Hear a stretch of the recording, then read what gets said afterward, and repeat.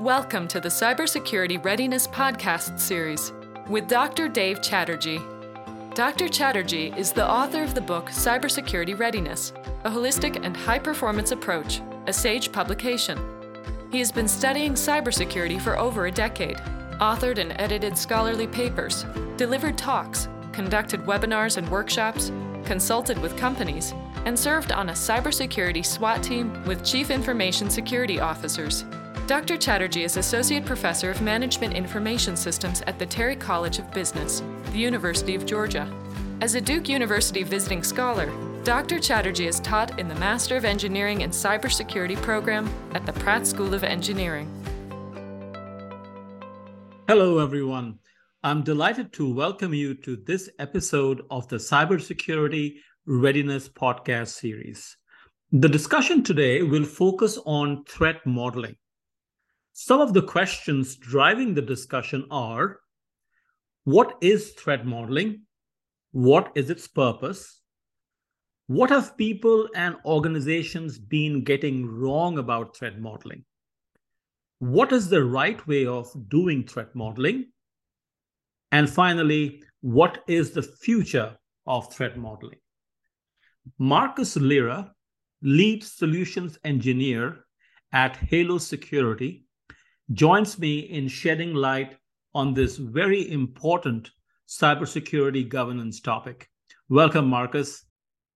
Hi, Dr. Dave. It's a pleasure to be here. Thanks for having me.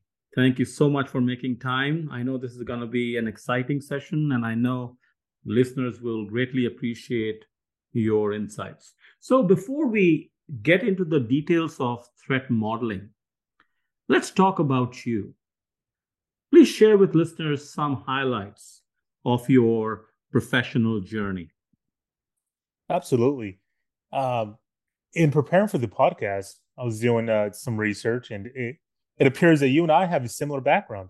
We both started in it looks like in finance. I think you have a degree in accounting. Yes, I do. And my degree is in finance with the emphasis in financial planning and taxation. And so the beginning part of my career, I focus on financial planning and tax preparation and whatnot. And about 10 years ago, I decided to pivot to cybersecurity. And it really happened with the transition of, cloud adoption and digital transformation in the finance world. And so this was shortly after, 2010. I began noticing that a lot of my clients were required to, or they were being asked by these financial institutions to submit, their credentials from another bank, another brokerage, an insurance provider, and they were aggregating this data on this one platform. I started thinking to myself, I wonder what kind of security controls are in place, because there's a lot of data being transferred around these different institutions and different applications. And so that got my interest in cybersecurity. And so, the rest is history. And I've been in the application security space now for about 10 years. That's great to hear. And Marcus, I'm glad you shared, how you stumbled into this field, if I may. And so did I.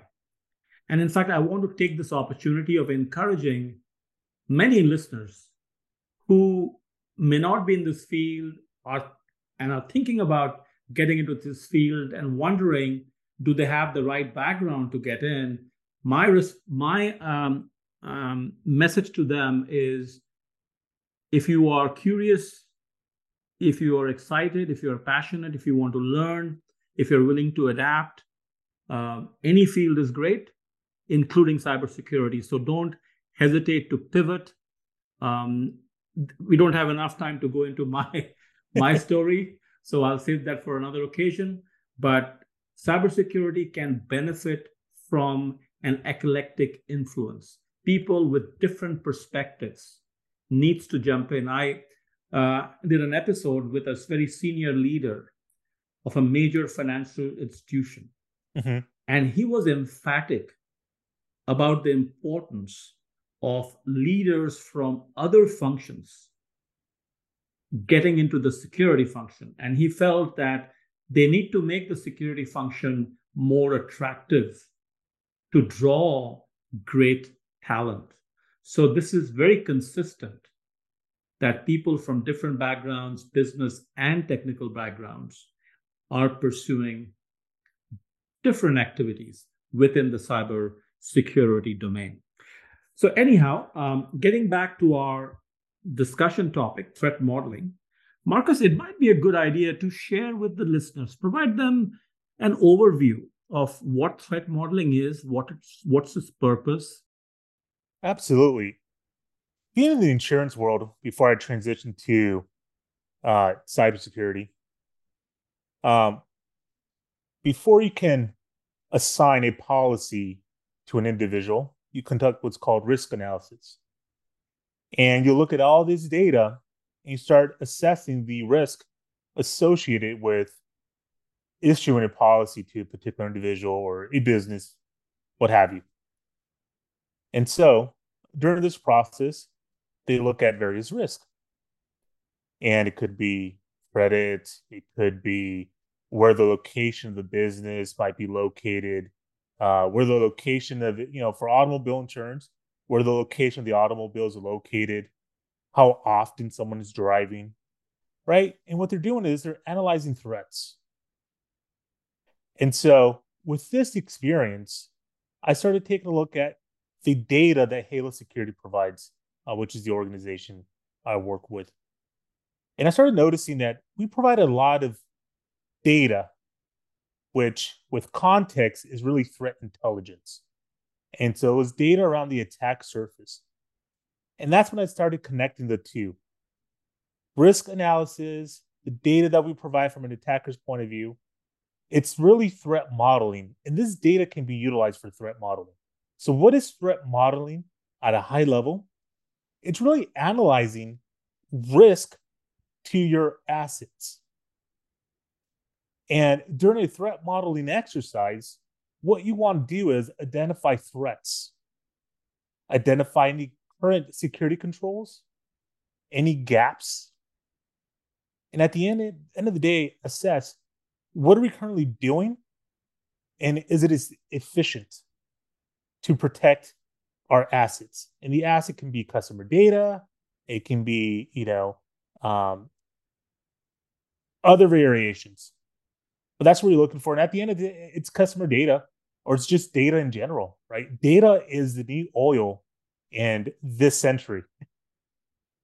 The world is powered by data, and data is being accumulated at a faster rate.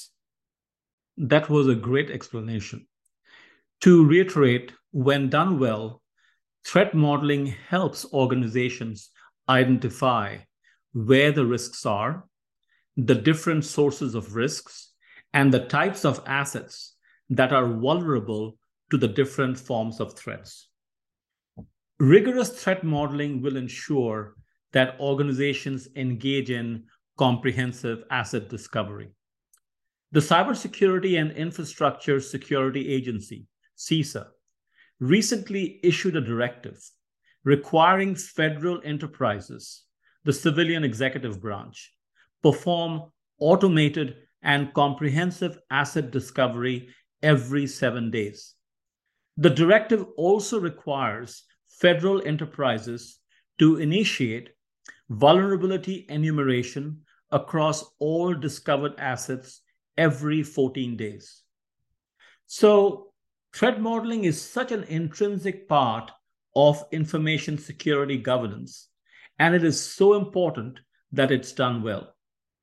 However, my research finds that many organizations don't do it well. Some are pretty haphazard or chaotic about it. Some want to just focus on a few applications and are hasty about it. Your thoughts? Yeah, Dave, it's, you can't make informed decisions about business without threat modeling. And so what that means, it really starts from the top level, from the executive level down. In order to create a culture of security, It has to come from leadership. And so if you don't understand the data flow of your systems, you can't make informed decisions. And you can't decide how best to defend and secure your customer data. And so what most organizations get wrong is that they believe threat modeling is going to slow the business down. And so what has happened is that we've dedicated more of the resources, and this is what's been communicated to me in my weekly, daily conversations with the CISOs, CTOs, leadership personnel, that their resources are spent on reactive approaches, right? Because that's easier. That's easier to communicate to the business. That's easier to communicate to the board of directors. Well, in case of a breach, we have this in place. And it's either going to contain or it's going to defend.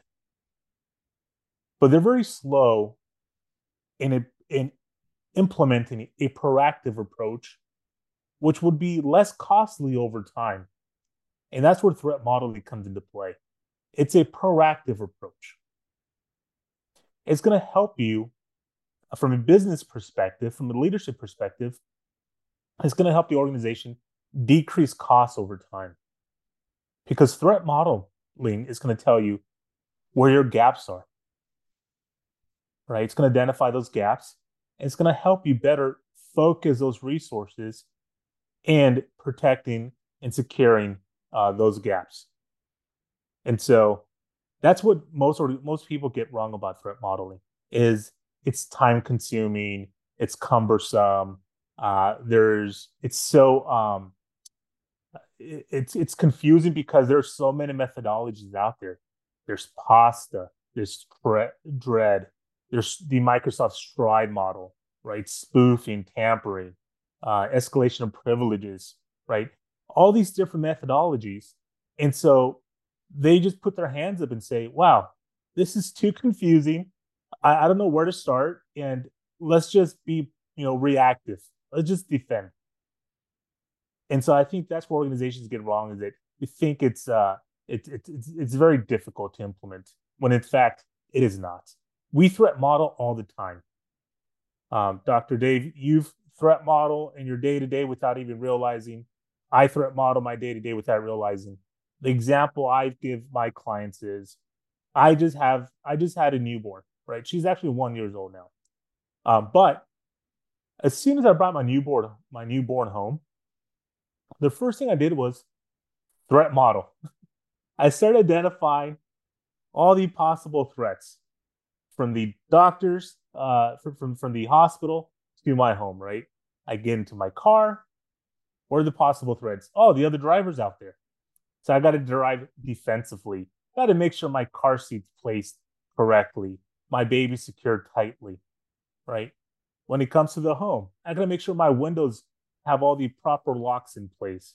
My doors have all the proper locks in place, and they're working functionally, right? So we're always thinking of the possible threats to an asset. And that's really what the way organizations should view threat modeling is. Well, let's start with, what are we trying to protect? What do we consider an asset to the organization? And let's start from there. And let's start identifying the possible threats. So if you think of it from that perspective, it shouldn't be a very difficult task. Absolutely. What a wonderful example.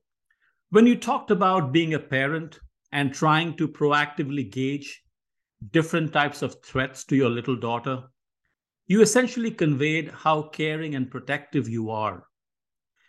It really boils down to truly care about securing the enterprise, the various entities, and the relevant assets. You talked about the different approaches to threat modeling. It could be attacker-centric, it could be asset-centric, and it could be software-centric. You also mentioned the different threat modeling methodologies, such as Stride, PASTA, and DREAD.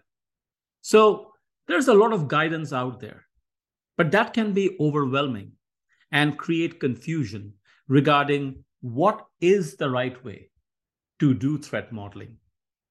Can you provide some clarity? I think the threat modeling manifesto said it best. And I think the right way of doing threat modeling is answering 4 questions.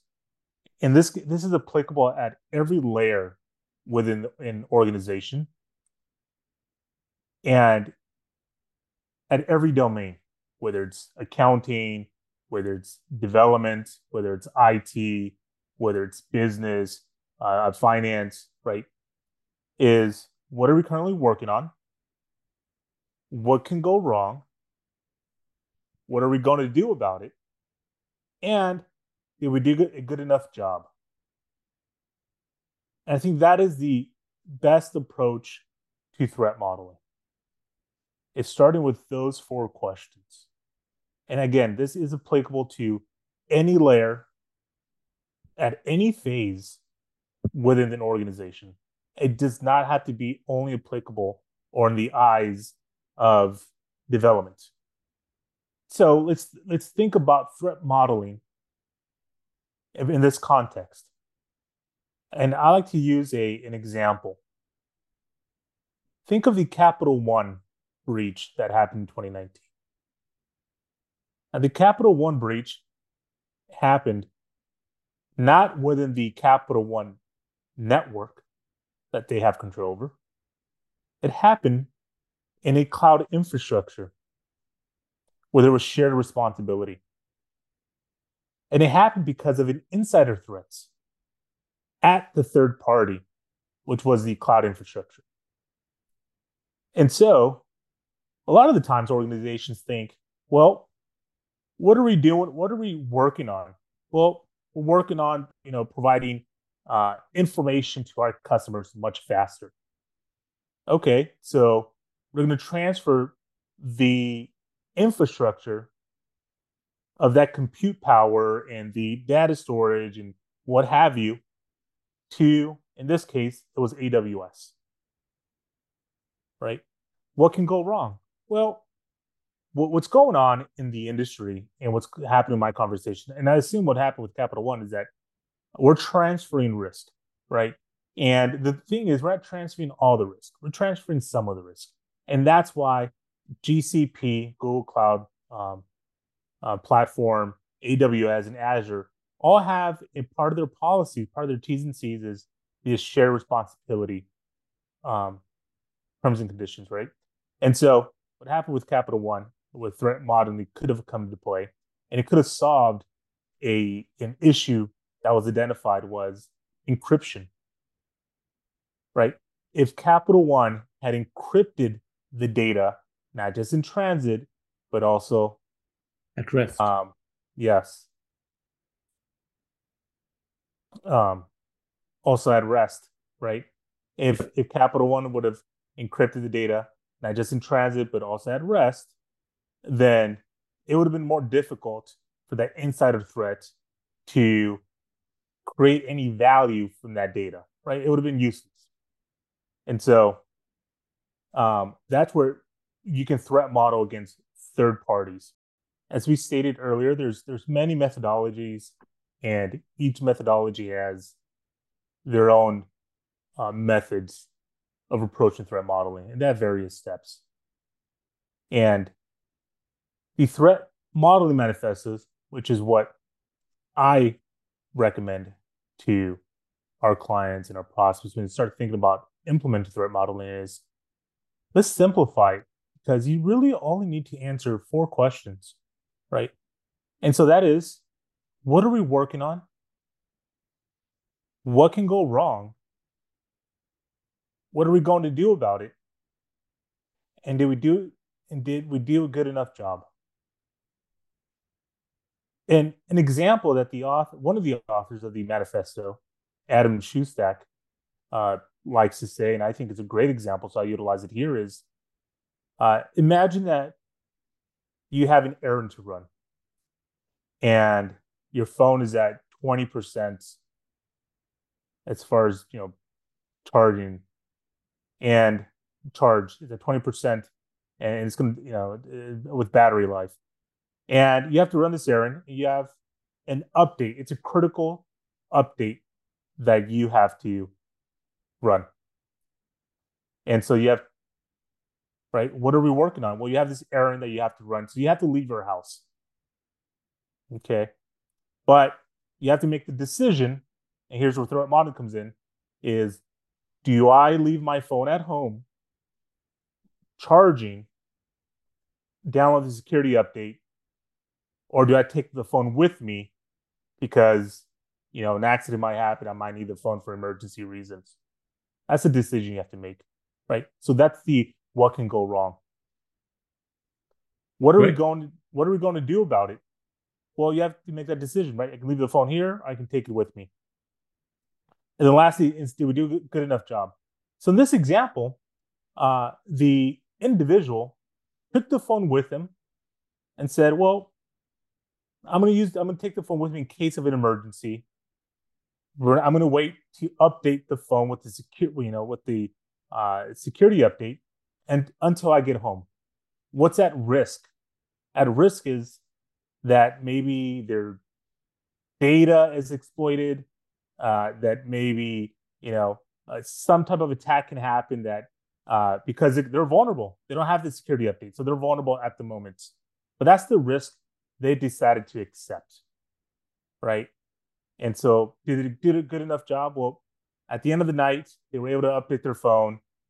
It wasn't compromised, and they were good to go. So yes, they did a good enough job. And so, in short, what threat modeling is, again, in that example, as far as it's just kind of simplifying it with what are we working on, what can go wrong, what are we going to do about it, and did we do a good enough job, is address the risk.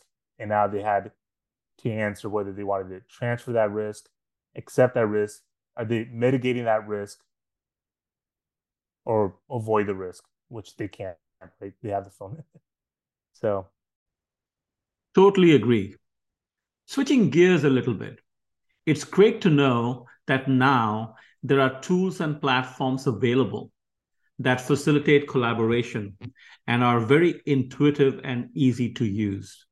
They help pull together information from different places to one place quickly. There are opportunities to customize. And last but not the least, the reporting capabilities have improved significantly. As a practitioner, what are your thoughts about the future of threat modeling? The future threat modeling is going to be it's going to be more accepted conceptually, right? Because again, we don't want to get bogged down by the intricacies of threat modeling, because as organizations have stated, it's too cumbersome. So it will be integrated within the business as a concept in the way we do security, right? Think of DevOps, right? The big push was security, and that's how you get DevSecOps, right? Is you want to code with security in mind. And so that's the future threat modeling, is you want to move around your organization with security in mind. And that's where threat modeling is going to come into play. It's going to be embedded within the culture of every business and organization. As they get more comfortable with the concept of threat modeling, which is really identifying threats to an asset and understanding what are we currently doing about it. It can be as simple as, threat modeling on a whiteboard. It doesn't have to be difficult. And again, it can be implemented at every layer of the organization. Very true. Very true. So we are kind of coming towards the end of our discussion. So I want to make sure that we've covered all the important aspects, and I believe we have. But for the benefit of the listeners, I'll go through a few items that I have listed here. First and foremost, we talked about how important threat modeling is. And I love the way you put it. The threat modeling should be should not be made into a cumbersome, technically complex process. It must be approached conceptually. It must be approached simply, asking fundamental reflective questions as to, it reminds me of an approach that an organization used for many, many years, a major organization. They would call it destroy your business approach, DYB. And the CEO would require the senior leadership during their quarterly meetings to make a presentation where each product unit head had to share scenarios that would kill that product line. And then they would also have to present their action plans on how to proactively avoid those situations. Now, this example that I shared, this best practice that I shared, was in the context of any business. It wasn't particularly focused on cybersecurity, but the underlying principle is so applicable that you have to be able to constantly do this threat analysis, threat scenario analysis, and use that analysis to identify areas for improvement, areas for weaknesses, and then, wherever appropriate, bring in the relevant tools. Often it's a combination of tools, processes, and people. Another thing that you mentioned, which is so important, that threat modeling should never be undertaken in a siloed manner. It should start, if you look at the software development life cycle, it should be embedded in the life cycle through all the phases, starting with the design. I love the way you explained DevOps security, that security by design, security should be built into the design and development of a system by default. And that's when an organization has started to really institutionalize threat modeling. That's where we need to go. The good news is that many of the threat modeling tools that are available today are open source, and they provide amazing capabilities. For instance, one is able to gather threat intelligence from the different threat libraries. They offer dashboards that shows data from threat intelligence and offer mitigation options. They can be scaled up to meet business needs. They integrate very well with the business infrastructure. And last but not the least, they offer very robust reporting capabilities. I would never recommend a particular platform over the other. That is never the intent of this episode. In fact, that undermines the credibility of this episode. But what I always like to do is, in collaboration with my subject matter expert guest, today we have Marcus, I'd like to offer guidance to organizations when they're trying to make this call. And that guidance is especially relevant because while you can hire third-party expertise for threat modeling, but considering how intrinsic, how centric threat modeling is to overall security governance, it is imperative that an organization develops in-house competency, in-house capability, as opposed to, oh, this is something we don't want to deal with, let's get an outside vendor do it for us. That doesn't serve the purpose. And so I would strongly urge organizations to make that investment in people, in process, in technology, to develop threat modeling skills, capabilities in-house. But having said that, I'll pass it over to Marcus. Marcus, please share your final thoughts and help us wrap up the episode for today.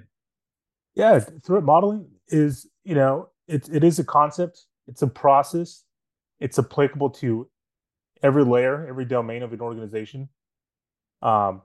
It should not be relied on purely on automation, purely on a software tool. There is a manual component to it.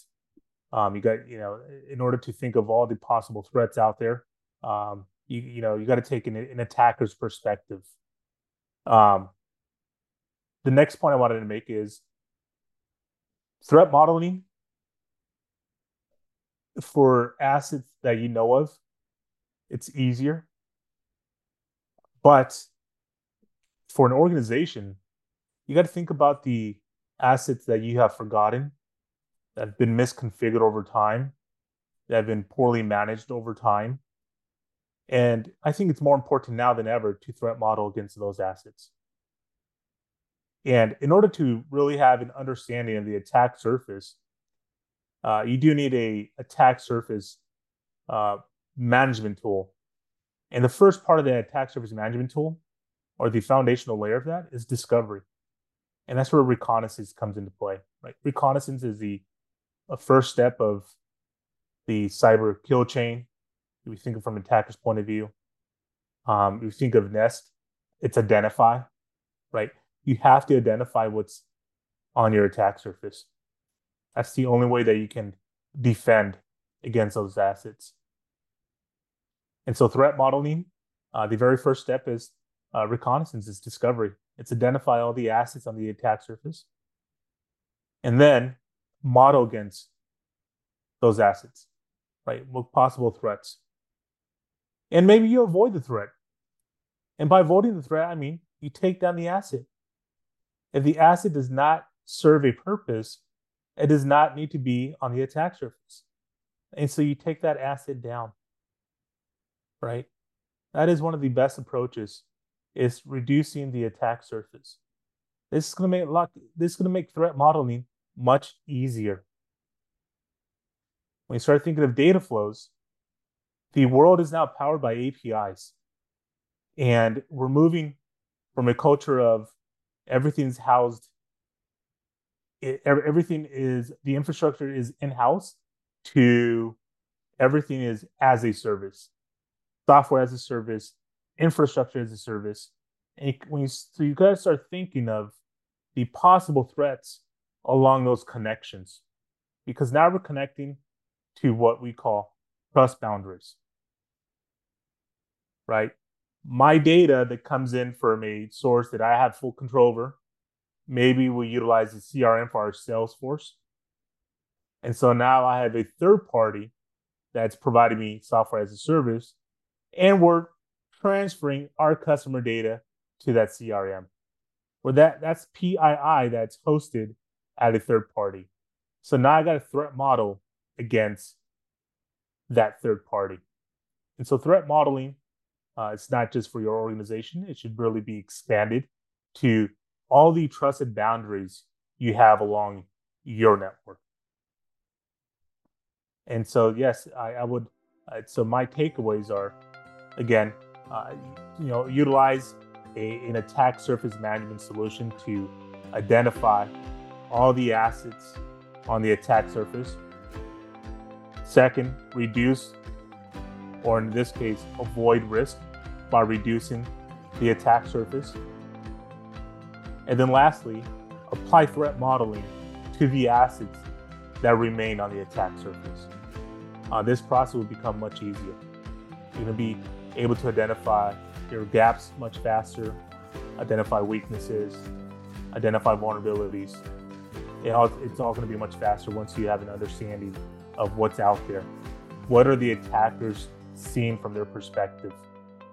Fantastic. Well, I really appreciate your time, Marcus. It's been a pleasure having you on this episode, and I look forward to many more interesting conversations. And I know listeners greatly appreciated your insights. Thank you again. A special thanks to Marcus Lira for his time and insights. If you like what you heard, please leave the podcast a rating and share it with your network. Also, subscribe to the show so you don't miss any new episodes. Thank you for listening, and I'll see you in the next episode. The information contained in this podcast is for general guidance only. The discussants assume no responsibility or liability for any errors or omissions in the content of this podcast. The information contained in this podcast is provided on an as-is basis with no guarantee of completeness, accuracy, usefulness, or timeliness. The opinions and recommendations expressed in this podcast are those of the discussants and not of any organization.